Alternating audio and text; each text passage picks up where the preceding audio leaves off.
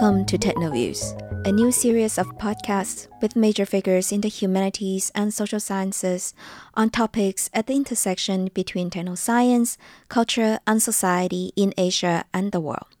My name is Jun Zhang. I'm an assistant professor at City University of Hong Kong. In this podcast, it's our pleasure to have Dr. Lyle Fernie from Singapore University of Technology and Design. Dr. Fernie is an anthropologist of science and medicine. He recently published his book, Virulent Zones, Animal Disease and Global Health at China's Pandemic Epicenter, with Duke University Press in 2020. Welcome, Lyle, today in joining us in our podcast. Well, thank you. I'm very happy to be here. Yeah, thank you very much for the invitation. I actually come across your work from a sort of article piece that you publish on The Conversation. And when you talk about shut down the web market in China would be a terrible idea. And I look at that piece and I feel actually quite thrilled and thinking, well, finally someone is talking about that issue. So because of that piece, I tracked down your recent publications, the book about the influenza. I think your book wonderfully captures how complex it is to trace, to develop knowledge about, and to try to control zoonotic disease. So let's talk a little bit about your book. First of all, your book is about influenza. What is influenza? And in what ways is influenza comparable to COVID-19 from the perspective of public health? Yeah, that's a very good question. I guess influenza, very simply, is the disease that we normally call, like in English, the flu, or in Chinese, the Liugan. And it's a very common disease that spreads almost every year.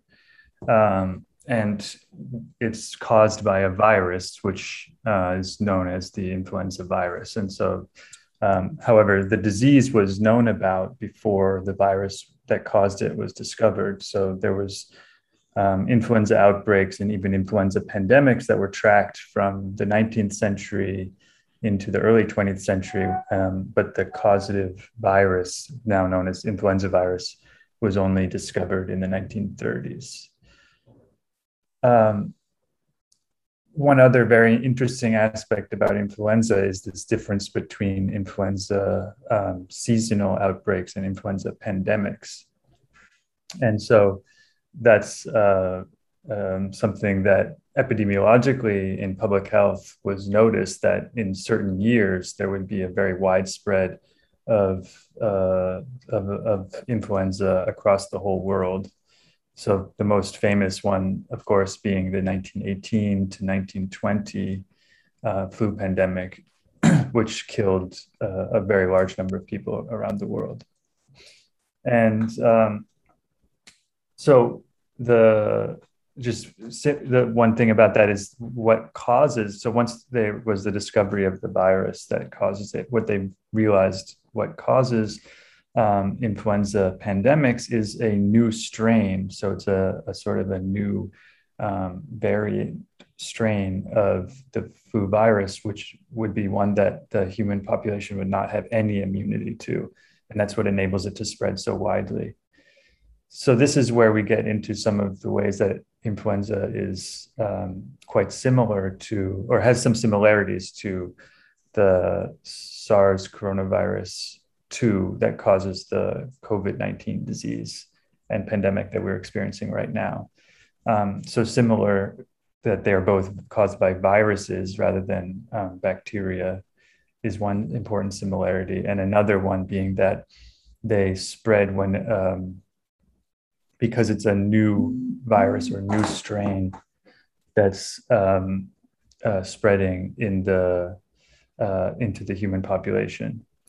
And then maybe I'll just add one more thing before I go on for too long, but that another key similarity that I talk about in my book is that during the 1957 influenza pandemic, which was originated in China, a Chinese virologist named Zhu Jiming actually sort of theorized or hypothesized that this new strain, for there to be such a large variation in the influenza virus from the seasonal flus that were spreading before, it would be unlikely for that to happen from the normal mutation of the virus among humans. And instead, it was likely to have leapt from animals into humans.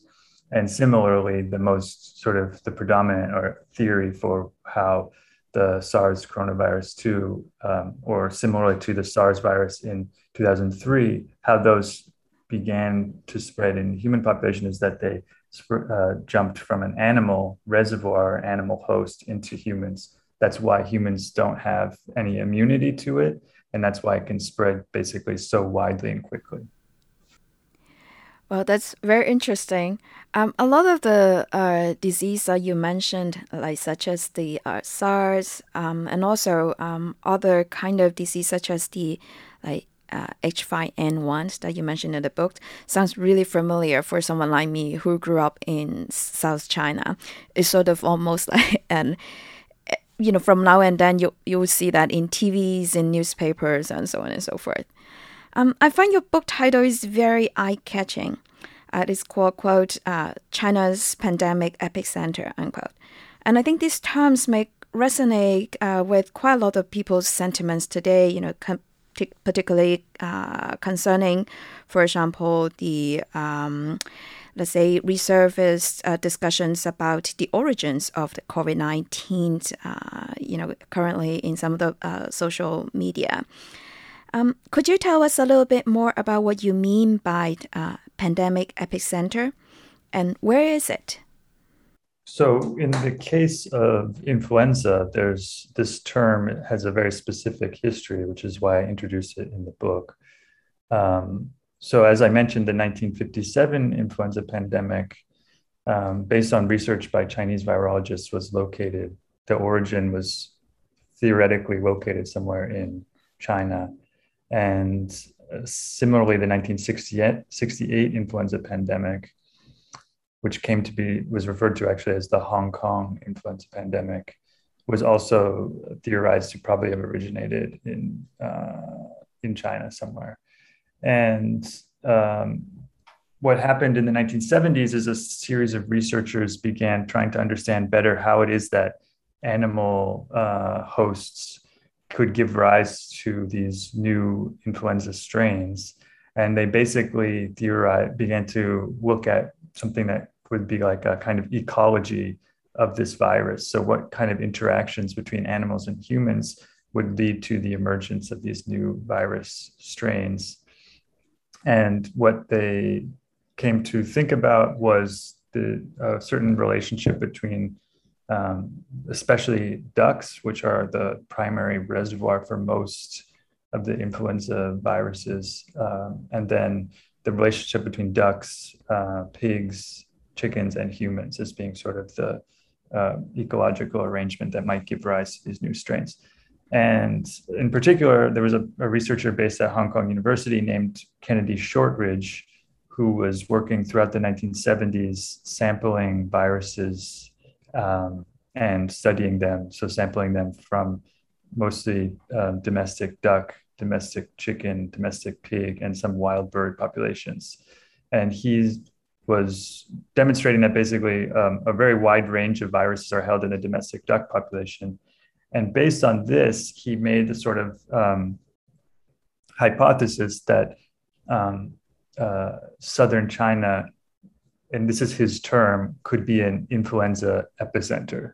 What he meant by that is that using sort of the idea of epicenter from seismology and earthquakes as sort of the central point out of which this force radiates outwards, he was suggesting that because of certain ecological conditions of farming of ducks, chickens, and pigs in southern China, that made it especially likely to be a sort of origin point for these pandemic flu viruses.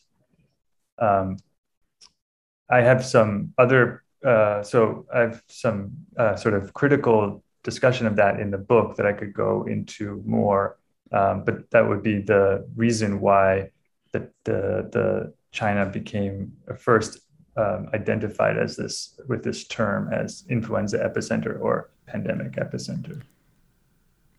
Well, that's quite intriguing since China become identified as the epicenter. There's a term you also mentioned in your books that is called, quote, geography of blame, unquote.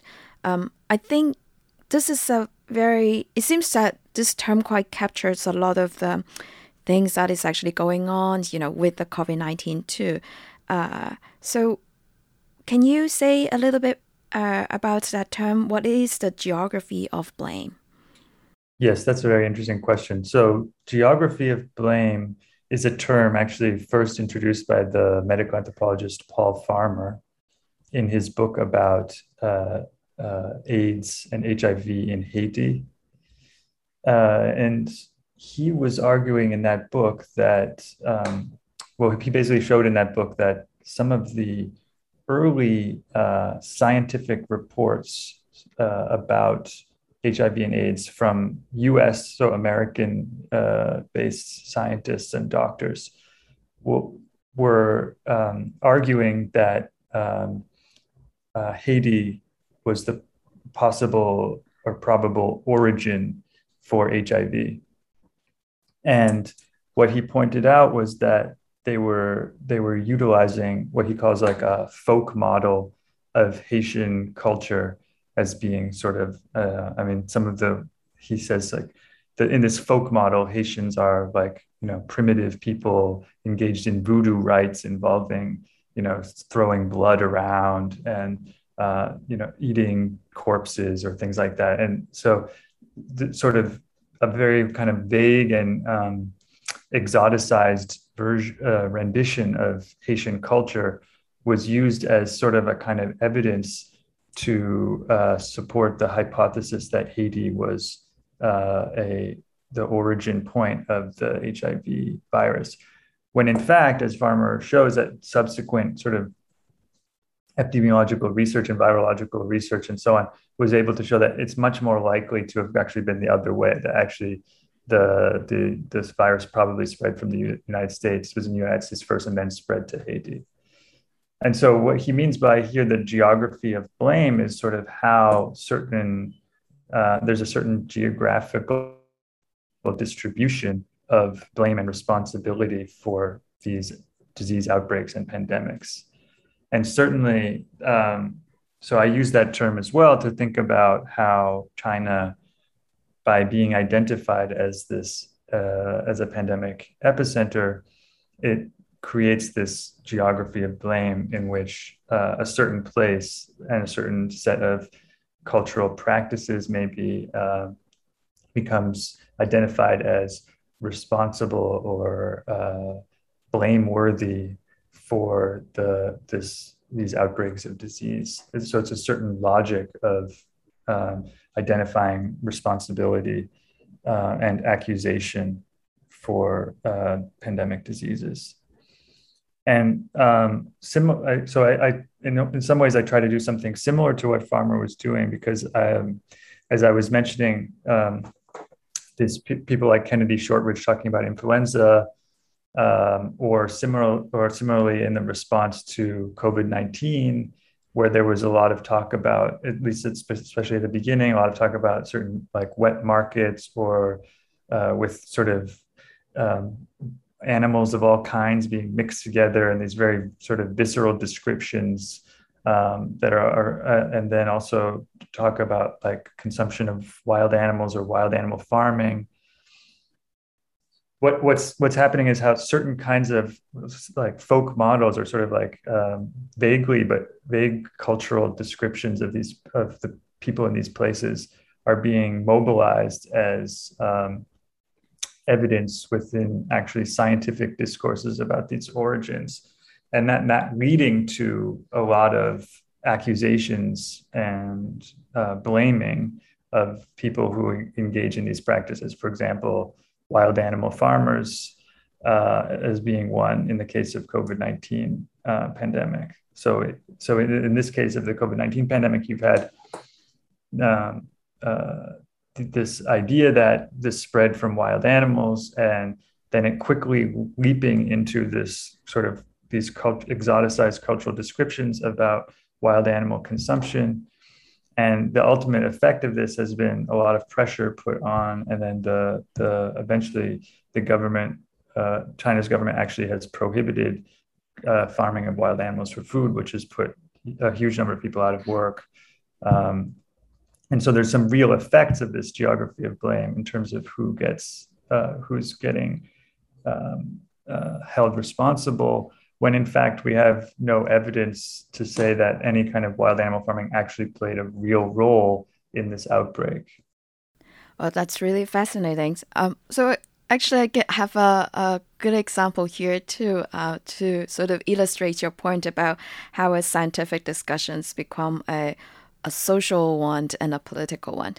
Actually, in Hong Kong last year, quite at the beginning of the COVID-19, one of the leading medical experts came out to the public and said the reason why we have COVID-19 was because of the Chinese backward habits of wild animal consumption. But you just mentioned wild animal farmers. And I find that term very interesting, because farming wild animals sounds oxymoron. And if it's wild, then why was it farmed? So I would like to hear you to elaborate a little bit more about the agriculture production side of the story. How wild animals gets farmed, so then what makes an animal still wild when it is farmed, and how is that, as you said, in one way connected or not so connected actually to influenza? Yes, so in my fieldwork related to the project on influenza, one of the main areas that I was looking at, in addition to scientists who were trying to contain the outbreak, was to actually look at the farmers who were being essentially held in some ways responsible and having to transform their practices in order to create, more biosecurity and in theory to reduce the risk of disease emergence. And one of these groups of farmers, so some of them are just conventional duck farmers, chicken farmers, but there are also these wild bird or wild goose farmers. This became a major focus for the influenza researchers, which for them, it was a huge surprise that this existed at this scale as well.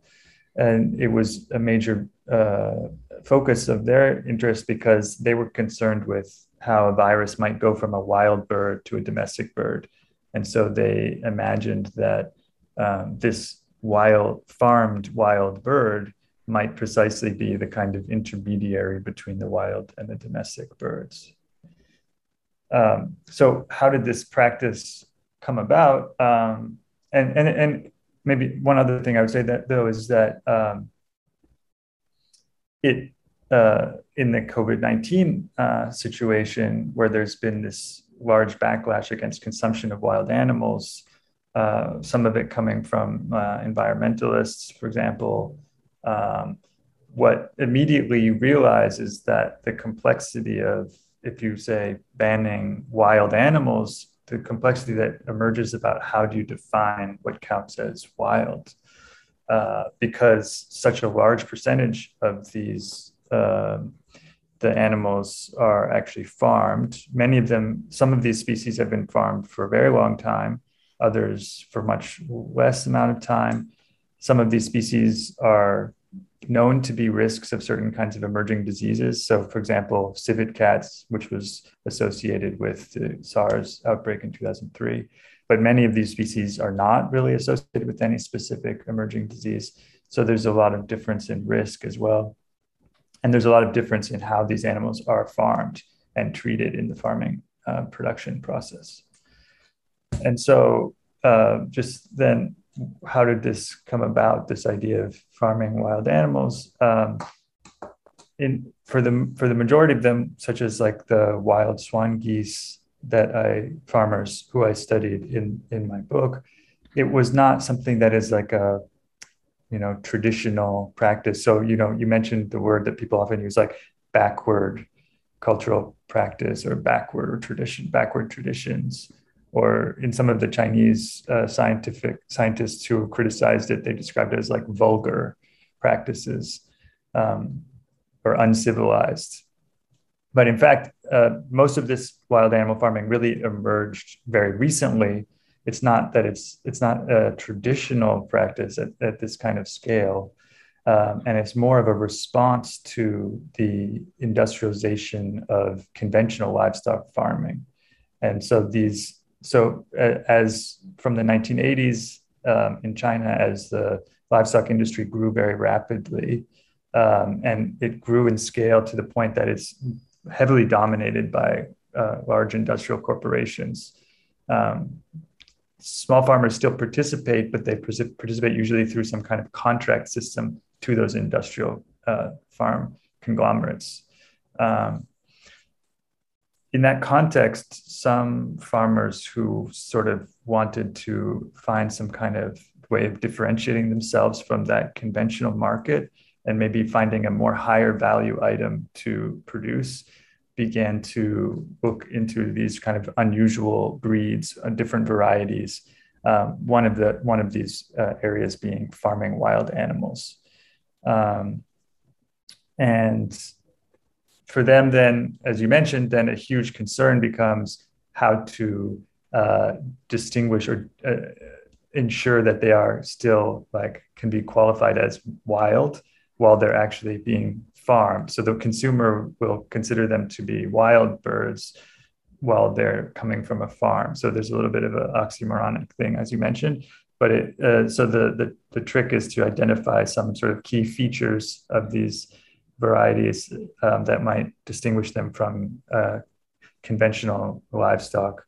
So in the case of the wild geese, for example, they ensure that they're able to fly.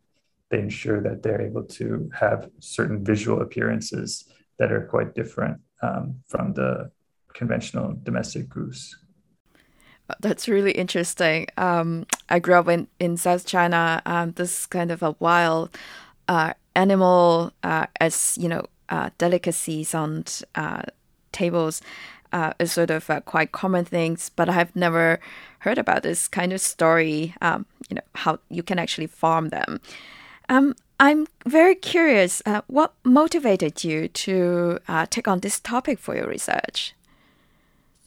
The beginning of looking at this topic was actually I had done some earlier research in the United States about public health departments and how they were dealing with the threat of a pandemic disease, or the threat of an emerging pandemic disease.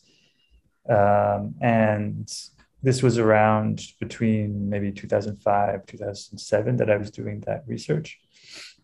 And one of the things that really struck me at the time, so a lot of that was funded, it was funded at the time based also on an idea about bioterrorist attacks. So it was after the 9/11 attack in the United States. And so the US federal government was putting in a lot of money to anti-terrorist, counter-terrorist kind of initiatives. And so public health departments were taking some of this anti-terrorist funding ostensibly to build systems to detect a bioterrorist attack.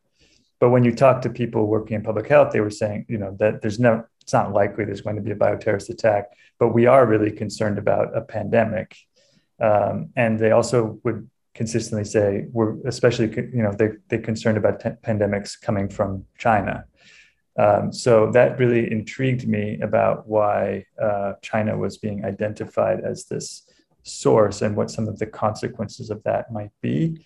And so that's when I began to develop a sort of project about what does pandemic preparedness look like at the source in China, this hypothetical source, and how that might be different from how pandemic preparedness looks like in a place like the United States, where they're considering it as something coming from outside.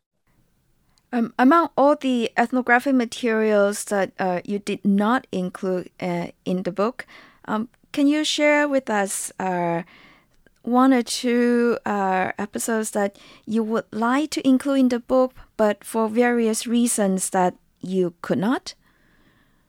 Yeah, that's an interesting question. So I was thinking about that.